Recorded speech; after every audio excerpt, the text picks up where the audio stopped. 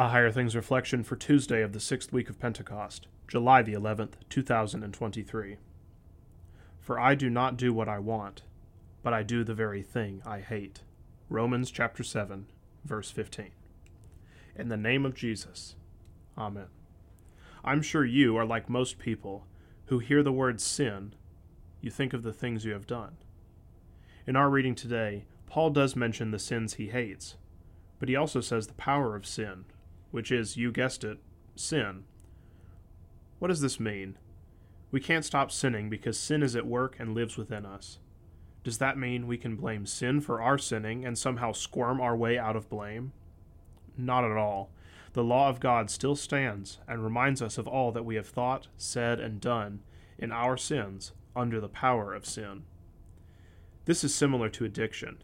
At the beginning of addiction, the person freely chooses to become interactive with that addictive substance.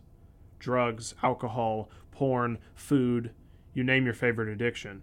It can wreak havoc on all of us. However, within addiction, soon that substance controls the individual, whose life becomes dominated by seeking the next fix. When that happens, you've brought into the habit at one level, while overwhelmed by it at another. And so, it is a sin that dwells within me. That is both the power at work in you and the addiction you always return to. What does this mean for you as a Christian? Well, simply put, you are simultaneously a saint and a sinner. In other words, you are at war not only with sin, but yourself and your addiction to sin. In other words, as Paul says, we are very much with ourselves. It's the law of sin that dwells in my members that takes us captive. There is a war going on, and sin is taking its prisoners. The result is hopelessness. Who will rescue me from this body of death? And the answer? God, through Christ Jesus our Lord. Christ Jesus is your victor in the circular battle against sin, the devil, and your flesh. Apart from Christ, the victor, you are hopelessly lost and defeated. For he made him who knew no sin to be sin for us, that we might become the righteousness of God in him. 2 Corinthians.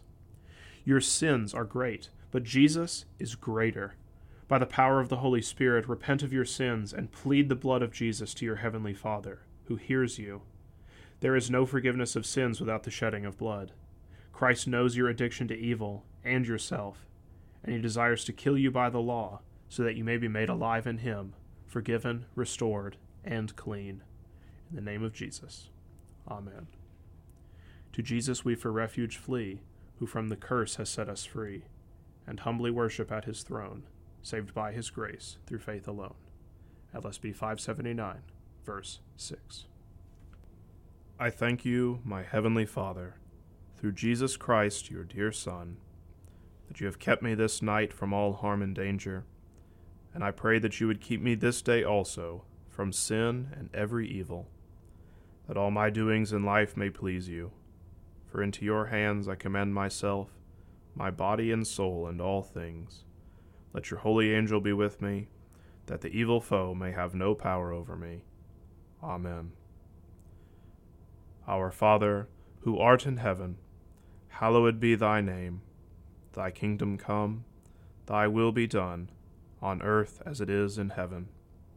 Give us this day our daily bread, and forgive us our trespasses, as we forgive those who trespass against us. And lead us not into temptation, but deliver us from evil. For thine is the kingdom, and the power, and the glory, forever and ever. Amen.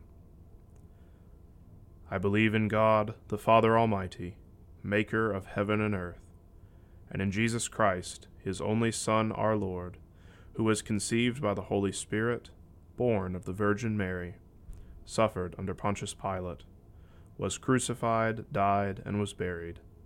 He descended into hell. The third day he rose again from the dead. He ascended into heaven, and sits at the right hand of God the Father Almighty.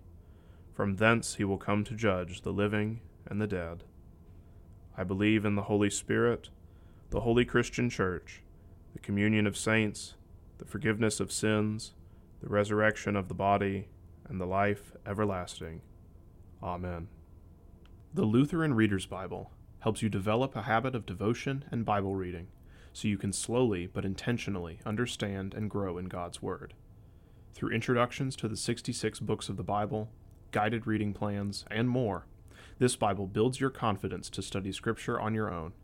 The Lutheran Reader's Bible, now available from Concordia Publishing House.